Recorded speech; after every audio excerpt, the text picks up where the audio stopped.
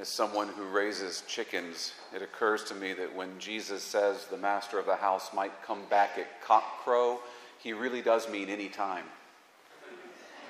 Some of you have chickens too, or neighbors with chickens. The book of Ecclesiastes tells us, for everything there is a season and a time for every purpose under heaven. For everything there is a season and a time for every purpose under heaven.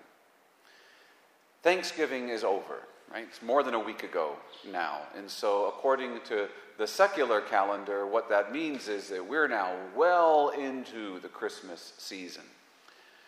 But in the Catholic Church, the Christmas season doesn't actually begin until December 25th. We have a whole other liturgical season between now and then called Advent. Now, I'm not going to stand up here and be one of those Grinches who tells you shouldn't decorate your house before a certain date. There are no liturgical laws about how we decorate our private homes, right? I have a couple of images of the Nativity that I leave up in my house year-round. I figure if we can have a crucifix hanging on the wall year-round, why not have a nativity scene up year-round, right?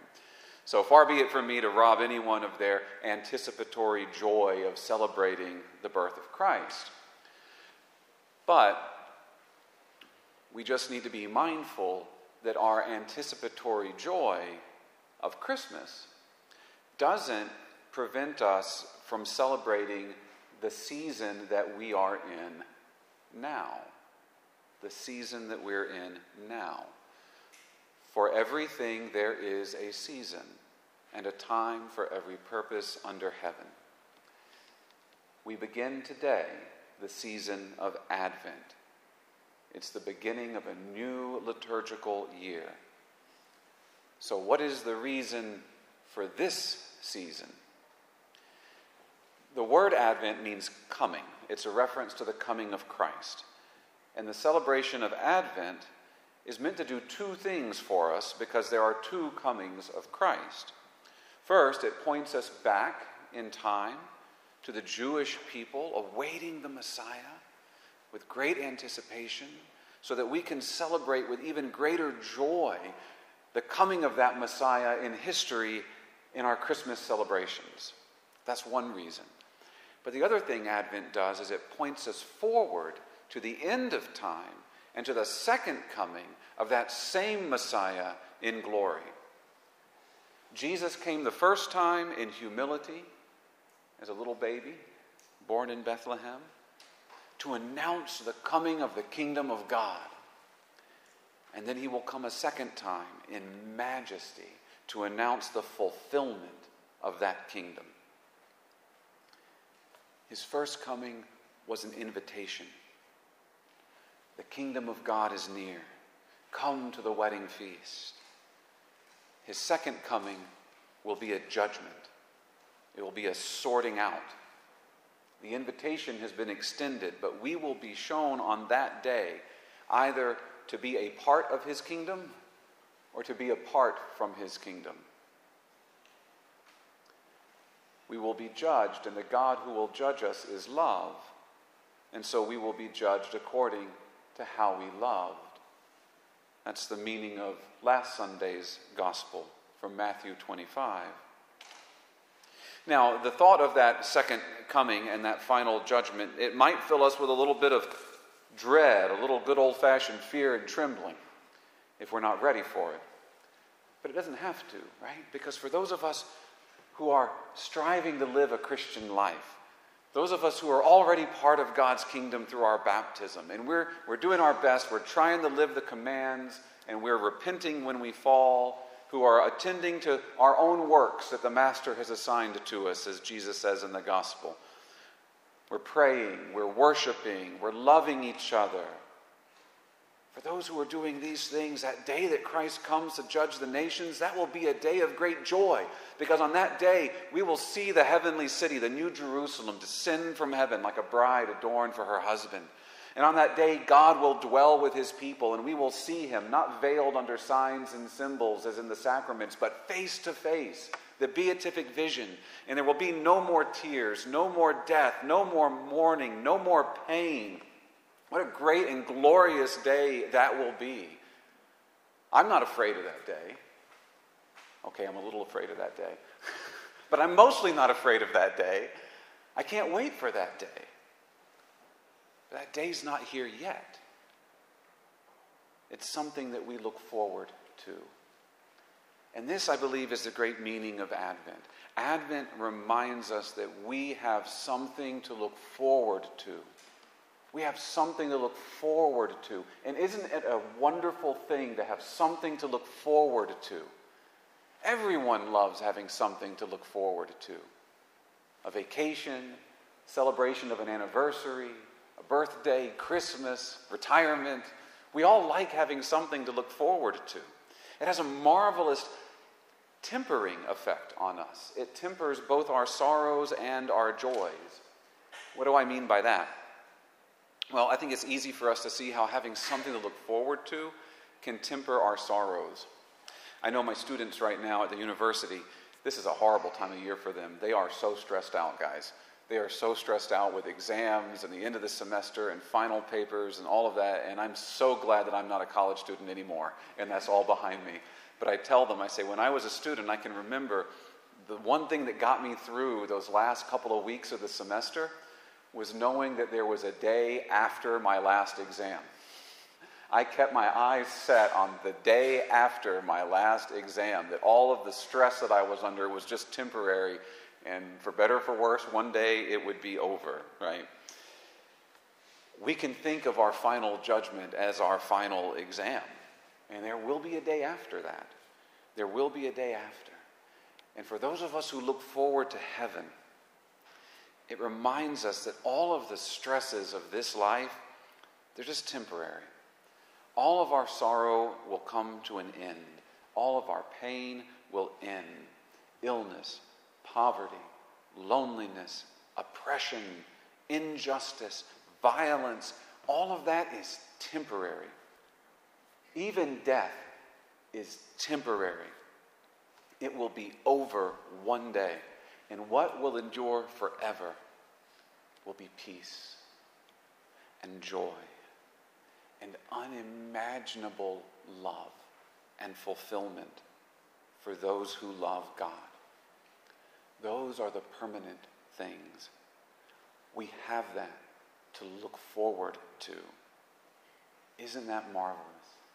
We will look back one day and say that all of the suffering of our life, all of the stress, all of our trials, that was worth it because it got us here. I'm looking forward to that day. So we can see how having something to look forward to can temper our sorrows. But how does it temper our joy? And why would we want that, right? Don't you want all the joy you can get? Isn't joy a good thing? Well, there's one reason why you would want to temper your joy, and that's because doing so gets you an even greater joy down the road, right? I'm sure a lot of you have probably heard of the Stanford marshmallow experiment. This was a psychological study that they did at Stanford University back in 1972, where they took children, and they left them alone in a room for 15 minutes with a marshmallow. Right? You can imagine what happened. If they ate that marshmallow, they got to enjoy the marshmallow. But if they waited 15 minutes without eating that marshmallow, they would be given a second marshmallow, and then they could have two. Right? It was an experiment in delayed gratification.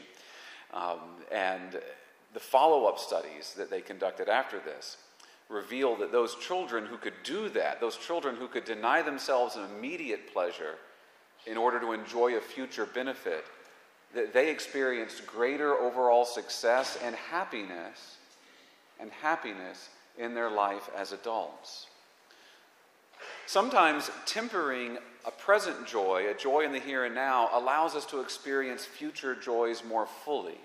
And you see this principle in effect anytime you go to a Mexican restaurant. Stay with me here.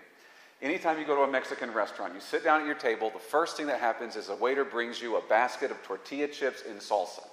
And those are the best tortilla chips you are ever going to eat. They are so much better than anything you buy in the store. I don't care if it's organic or farm fresh or whatever, right? The chips they give you in the restaurant are better than that. And the waiter will keep bringing more chips. He will just keep bringing more chips and refilling that basket until the second coming.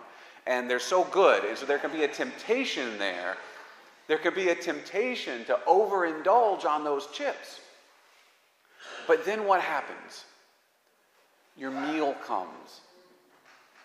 And you no longer can enjoy that meal because you're too full. You've spoiled your appetite.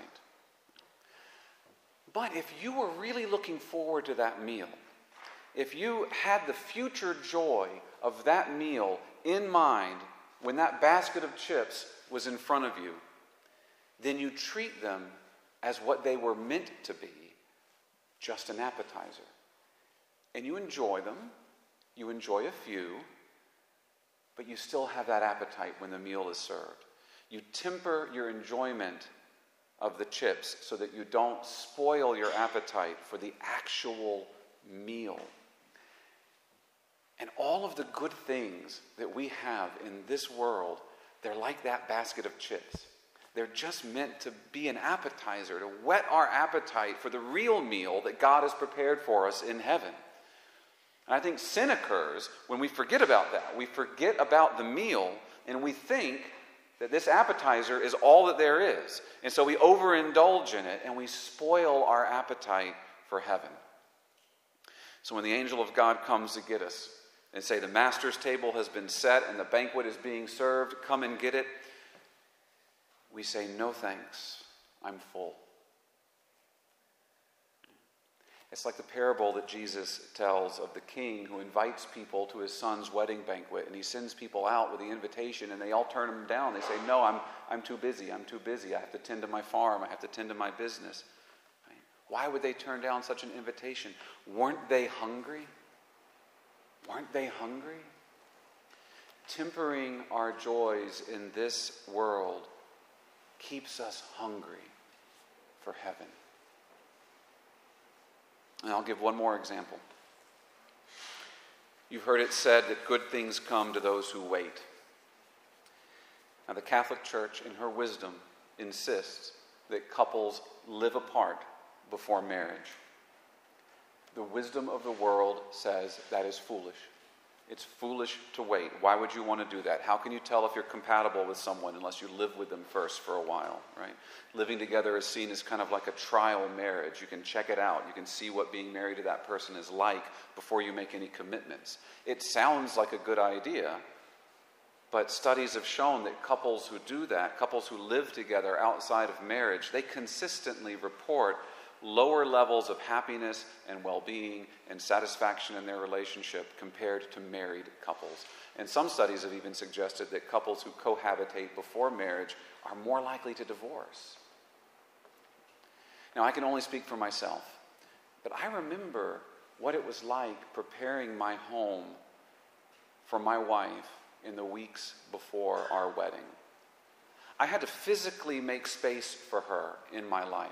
Closet space, shelf space, right? And doing so helped me to spiritually make space for her. I was preparing to share my life with another person, and that was a change. After our wedding, everything changed. Everything changed. We entered into a completely new phase of life. We were no longer two people living separately, but we were a couple living one life together. Life before our marriage and life after our marriage were two very different things. Very different things. And that experience of waiting and preparation, I'm certain, made our marriage better. I can remember talking with friends of ours who got married a year or two, I guess, after we did, and they had been living together for several years before they tied the knot. And these weren't people that we saw very often, so we were catching up with them, and we asked them how their wedding went, and all they could talk about was the trip they took for their honeymoon. I got the sense, talking to them, that their wedding was pretty much just a party followed by a vacation. That's what it meant to them.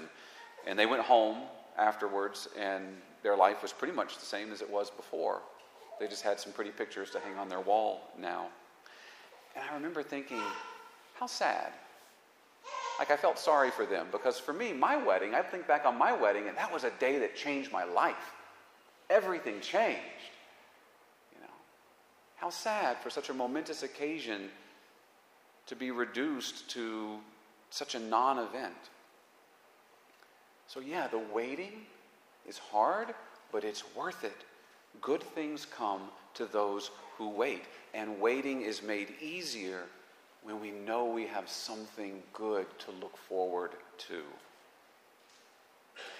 Now, it's no accident that I use the examples of meals and marriage to illustrate this point, because those are the same images that Jesus uses to describe heaven to us. What we have to look forward to, Christ tells us over and over again, is a wedding banquet. It's the wedding supper of the Lamb, and we are not just guests at that wedding. We're the bride. It's our wedding. The banquet is for us. He spreads his table before us, and our cup overflows. The season of Advent, it's a reminder that we, as the bride of Christ, we have something good to look forward to. And now is the time for us to make ourselves ready for when the bridegroom comes. The book of Revelation ends with these words from Jesus: "Behold, I am coming soon." And the same passage tells us, the Spirit and the bride say, "Come." The Spirit and the bride, that's you and I, the bride of Christ, united with the Holy Spirit. We say, "Come.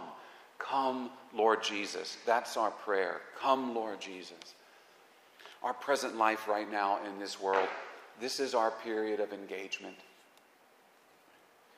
It's a time of waiting. And yeah, there's a suffering there, right? Because we want it so badly. We want that day to come, and it's not here yet. But it's a time of joyful waiting too. Because as the bride of the Lamb, we have something wonderful to look forward to. Let's make ourselves ready.